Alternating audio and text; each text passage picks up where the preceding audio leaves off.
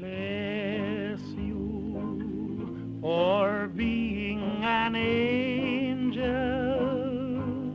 just when it seemed that heaven was not for me.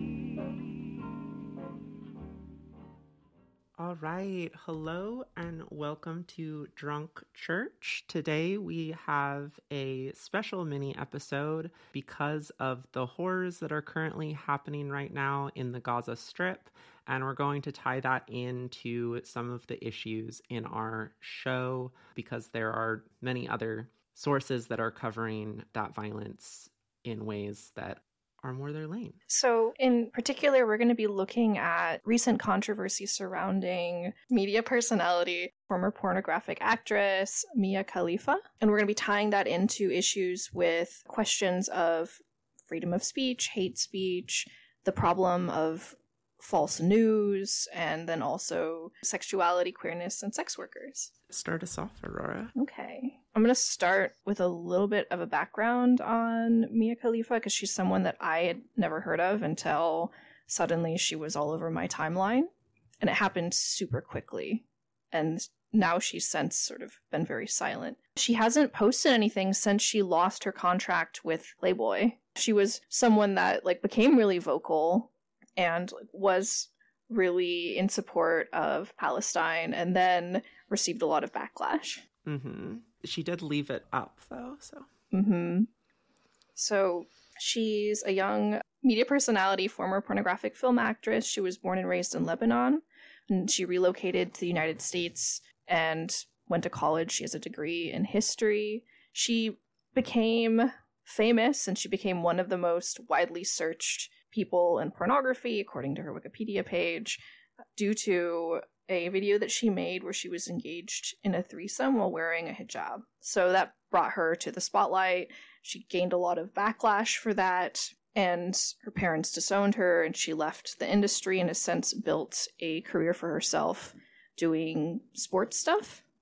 Something that is important to note is that the platforms that still contain her pornographic content continue to make a lot of money from her. She apparently made about $12,000 for all the content. Like in 2023 or? For the scenes that she made. So in 2017. Oh, in 2017. When she was still in the porn industry, she made, again, according to her Wikipedia page, about $1,000 per scene, leading to a total of about $12,000. It looks like Bang Bros has made over $100,000 from her content that she received death threats for, and it just adds some important texture to the story that she's always been a controversial figure and that she isn't the one that is first and foremost profiting from the controversies. For me, that's really important because with her outspokenness about the events in the Gaza Strip and then also in her support of Palestine, it seems to be the most unambiguous assertion of her political ideals. So her speaking her own truth, if we're going to be a little bit sappy about it, and she immediately just received a ton of backlash from the same people that made money from her infamy. Mm-hmm. Yeah, to give a little bit of context, her tweets are things like sharing a Happy Indigenous Peoples Day tweet that says, "Fuck Christopher Columbus," and then also shows a picture of Palestinian people. Another one that says, "Hamas does not equal Palestine. Jewish people do not equal the Israeli government." And another one showing this propaganda account showing young children in a cage and saying, "Why is Hamas keeping children in cages? Why? What purpose does this serve? Are they Israeli hostages?" And then the correction is that they are Palestinian children being held in cages by Israeli law enforcement. So fucking horrific. And right now, her pinned tweet is responding to some of the people who are pissed off at her. So she said, "Can someone please tell the freedom fighters in Palestine to flip their phones and film horizontal?" And this random dude said, "This is such a horrendous tweet.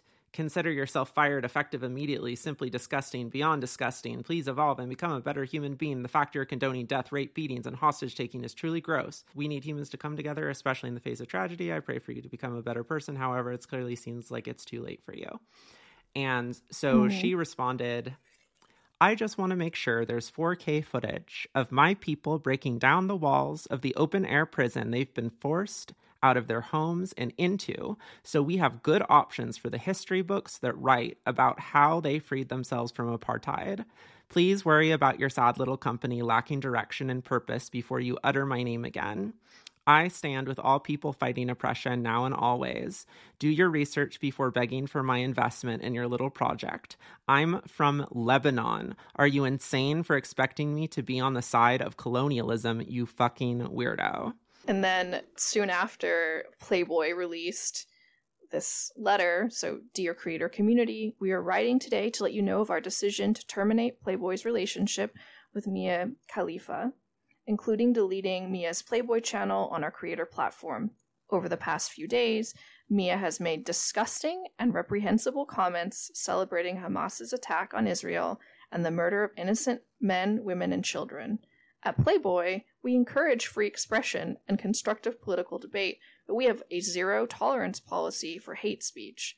We expect Mia to understand that her words and actions have consequences. Thank you, the Playboy team. I thought a lot of things were really fascinating about this, and horrifying and awful, and incredibly hypocritical, too, for Playboy leveraging accusations of disgustingness against one of their creators, given that that is the most common anti-porn argument that's made. It's that porn is reprehensible, it's disgusting, it's obscene. Mm-hmm. So to see Playboy, and again, pornography, like, famously rests on the First Amendment. Like, that's so crucial to the history of the porn wars. But it just goes to show that these things are political through and through. It was never about free speech. It was about capital. It was never about expression. It was about, like, forms of domination. And again, like, compounded by capital. And of course, you know, a company firing somebody because of something they say, like, technically any company can do that. And it's like, you don't have the right to free speech within a company. They can choose who to, you know, have, depending on if you're represented by a union. But at the same time, just the hypocrisy of Playboy specifically doing this. And of course, the implicit thing is to frame Palestine as inherently associated with terrorism, and then Israel inherently as the oppressed and the ones who are being attacked, whereas, like, the complete opposite are true. Like, there is a current genocide happening. And right now we're seeing, you know, across mainstream media platforms, how the language of terrorism is used to essentially invert power, because it's only ever used for violence that is not committed by state actors. So therefore, anything that Palestine does, even though it pales in comparison to the numbers, and regardless of if Palestinians in general, like, agree with those things, they're all seen as acceptable casualties and collateral damage, and constantly, like, using this rhetoric that they're human shields, where, like, because all of Palestine is associated with Hamas, therefore, no matter what, if any Palestinian person is killed, they are always a human shield, because there is no place within Palestine that is, like, safe, and you're going to be shot if you leave. And now, of course, they're slowly being starved out. Water is cut off, electricity is cut off, and being bombed systemically. And so we can see how those inversions of power are used to basically prop up colonial and imperial powers as the oppressed, to make the oppressed people who are retaliating in some way as the inherent aggressors, as the people who are committing the true horrors. And so I personally am, like, very committed to nonviolence as an individual, but I recognize that the way that power operates, if you support colonial and imperialist powers, which commit the vast majority of violence, and you are always condemning any violence that happens resisting those powers, then all you are doing is siding with the status quo and with your own stability and privilege.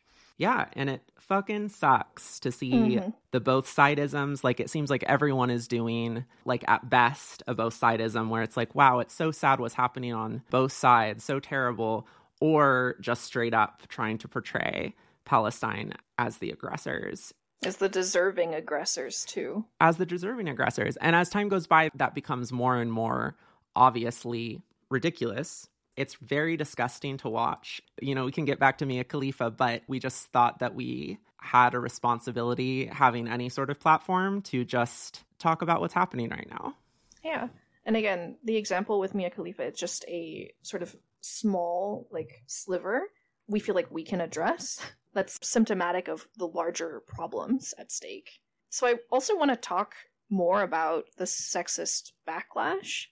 So, of course, she was accused of hate speech, and we read the tweets, the ones that were described as obscene and disgusting. And then another response was like a sort of glee that, oh, just drop her, like, in the strip and see what happens to her, like, because she's just going to be stoned and killed because of her status as a sex worker. So this projection of a type of hyper-religious, hypersexual Arab people, it just felt very Orientalist and very archaic. I just think it's worth mentioning that a lot of the more conservative values, we should probably take some responsibility for them because they're connected to generations of colonialism. Like, democracy is actively suppressed. And so, like, we see again a lot of news sites decrying queer people that are standing in solidarity with Palestine, who fail to acknowledge the extent to which homophobic sentiment, like, is a result of British imperialism.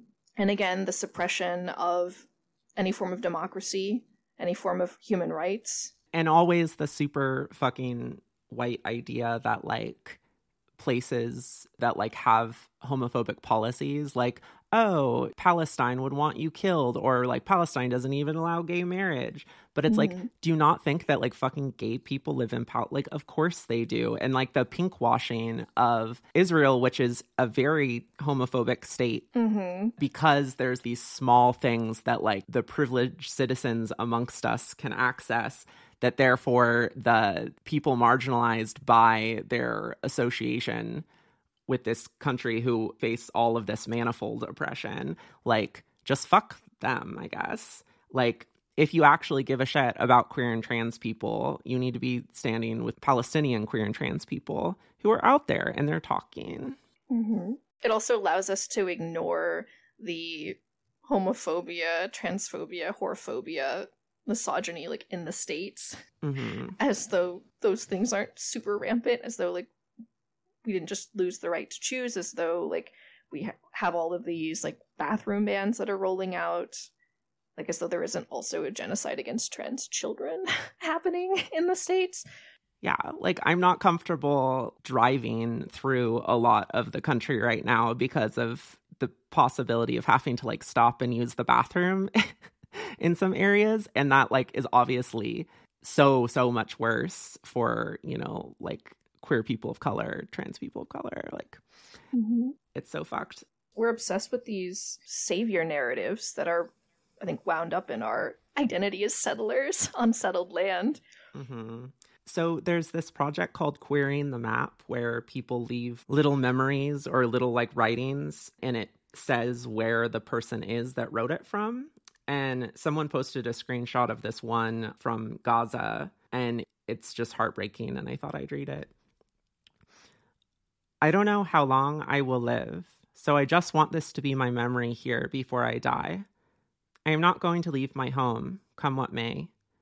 My biggest regret is not kissing this one guy. He died 2 days back. We had told how much we like each other, and I was too shy to kiss last time. He died in the bombing. I think a big part of me died too. And soon, I will be dead. To Eunice, I will kiss you in heaven. Wow. Yeah. I also have one final thing to read, like, before we end, but it's... Oh, yeah, we need to talk about Pornhub. the misinformation. Something that, again, this small case, this like small thing we've decided to zero in on is just indicative of the much larger issues happening, is the misinformation and the impossibility of finding good sources because it doesn't feel like there's anyone that we can trust. Like, the people that are supposed to be telling us the truth have been lying to us for a long time, and I know that sounds like very tinfoil hat. But we have Biden spreading the same unsubstantiated, hyper-sensationalized accounts of what is happening. Like blood libel. Yes. Like the account of the beheaded babies. We don't know if any of the images that are being sent around are accurate or not. Like, some of them are from years prior. Some of them are from video games. some of them are from Syria. Like, yeah. There's this really handy Hannah Arendt quote that I've been thinking about. I don't know if she's the best to talk about colonialism, but yeah. I think that she's an interesting one, actually. Just, I mean, she's not perfect. I mean, duh, she's not perfect. She's terrible for a lot of different reasons, but she's really, really interesting when we think about her relationship to, like, critiques of totalitarianism and also her relationship with Israel. So I think that that makes her pertinent as a foil, as a critique for what's happening now. Mm-hmm. So this is from The Origins of Totalitarianism. In an ever-changing, incomprehensible world, the masses had reached the point where they would, at any time, believe everything and nothing, think that everything was possible, and that nothing was true. Mass propaganda discovered that its audience was ready at all times to believe the worst, no matter how absurd, and did not particularly object to being deceived, because it held every statement to be a lie anyhow. The totalitarian mass leaders based their propaganda on that correct psychological assumption that, under such conditions, one could make people believe the most fantastic statements one day and trust that if the next day they were given irrefutable proof of their falsehood, they would take refuge in cynicism. Instead of deserting the leaders who had lied to them, they would protest that they had known all along that the statement was a lie and would admire the leaders for their superior tactical cleverness. And so, with all of the false news, especially the one that sensationalizes the violence of Hamas, that quote just felt really pertinent, because that feels like it's the tactic, and tactic feels like the right word there. Yeah. So, like, one of the reasons that we decided to make an episode about this is because this weird, we found later was a right-wing source, made this claim that Pornhub had fired Mia Khalifa for the tweets as well after Playboy cut the contract. But on top of that was donating all of the proceeds for her porn that is still on Pornhub to Israel. And those tweets are still up. And now there's like a few articles that are like unsourced that also make those claims now that have popped up. But as far as we can tell, it's completely made up. But the wild thing is how believable it was and how many just horrific people are celebrating it. Like, it came from a right-wing source and it was like celebrating, you know, fuck this bitch who dares criticize Israel, and also like fuck her for making porn. Yeah, exactly. Yeah, and just saying all of the worst things imaginable. And so it's been horrible to watch that play out. But the celebration of something that would have been just a total violation, given that she lost her platform and lost a significant amount of income from being outspoken, and then the fact that there was this myth that was constructed and people were just reveling in it. Like, reveling in the idea of the whorephobia there, of like, how dare this woman speak her mind, like, she needs to be punished for not speaking her mind correctly, like, she like spoke out of turn, what she did was obscene, what she said was obscene, better just disempower her. And again, just is a total little micro sliver into the much larger issues at stake here. Absolutely. And the constant demand, you know, that like all Palestinian people or anyone that is critical of Israel in any way has to like decry the actions of Hamas. The way that power works is that like Israel, as the oppressive state, as the apartheid state, is creating the conditions from which Hamas arises. And so just that like complete absence of understanding like how violence and power are intertwined. You can be opposed to violence. You can want violence to not happen. But if you are equating the violence of the state that is keeping people in an open air prison to like the small spurts of violence that like desperate people are doing because they've been put in a desperate situation. That desperate people are fucking doing as they're being slowly genocided over generations. Like, to get rid of violence, you need to get rid of the conditions from which the violence exists. Mm-hmm. So the last thing that I would just like to read is, so this is by trans Jewish socialist Leslie Feinberg, and so that's the writer of Stone Butch Blues. This is an address to the first public conference of Oswat, Palestinian gay women in Haifa in 2007. It may seem that the colonial occupation of Palestine could last forever, but it will not. With the Intifada and world support, it will end, as surely as apartheid in South Africa was ended by the long struggle of the Black people of South Africa who took up arms for liberation, and those of us who fought alongside in solidarity, including for divestment. I am with you in your struggle. I respect and defend your right to self-determination. I will fight alongside you for every right, for full civil rights within the 1948 borders, for transportation between the villages of the Triangle, for an immediate end to the economic embargo against the Palestinian people as collective punishment for electing their own government representative, for an end to the siege of the West Bank and Gaza at your side. Today we see how the imperialists, the U.S. to Israelis, use the experiences of women, of gays, of transgenders as pretext for imperialist war. The white supremacist ideology replaces the colonial claim of bringing civilization into imperialist claims that they are bringing democracy, but Washington and Tel Aviv have brought ruthless reactionary occupations to the Middle East. Today, the U.S. has made anti-gay, anti-trans, anti-woman rape and humiliation part of its science of torture and repression, from the U.S. torture camp in imperialist-occupied Guantanamo, Cuba, to Abu Ghraib. Sometimes people say something is an honor, but they don't mean it. I really do mean it. History has woven our destinies. I was born into a Jewish family of factory workers 1 year after Al-Nakba. I am with Palestinian liberation with every breath in my body, every muscle, and every sinew. History will recall what an important development took place here. From the Crusades to the 1948 Zionist occupation of Palestine, colonialism and imperialism have brutally imposed economic, military, and cultural domination.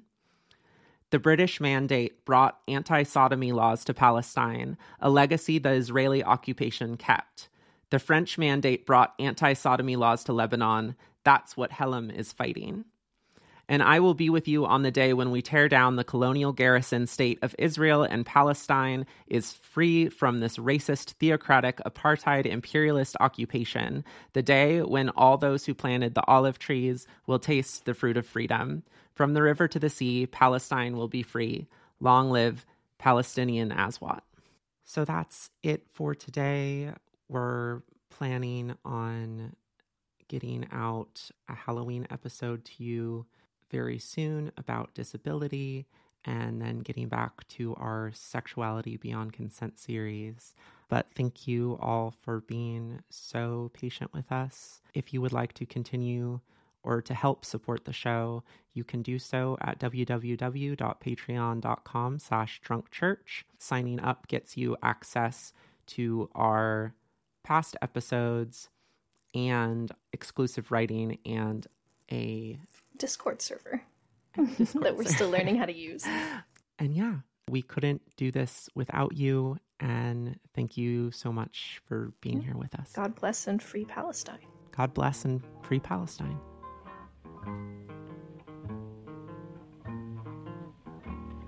Bless you for being an angel, just when it seemed that heaven was not for me. Bless you building a new dream. Just when my old dream crumbled so helplessly, in that vine-covered chapel on the hill, your face was a hymn that lingers still. So bless you, my darling, my angel. Heaven is mine and life is divine with you.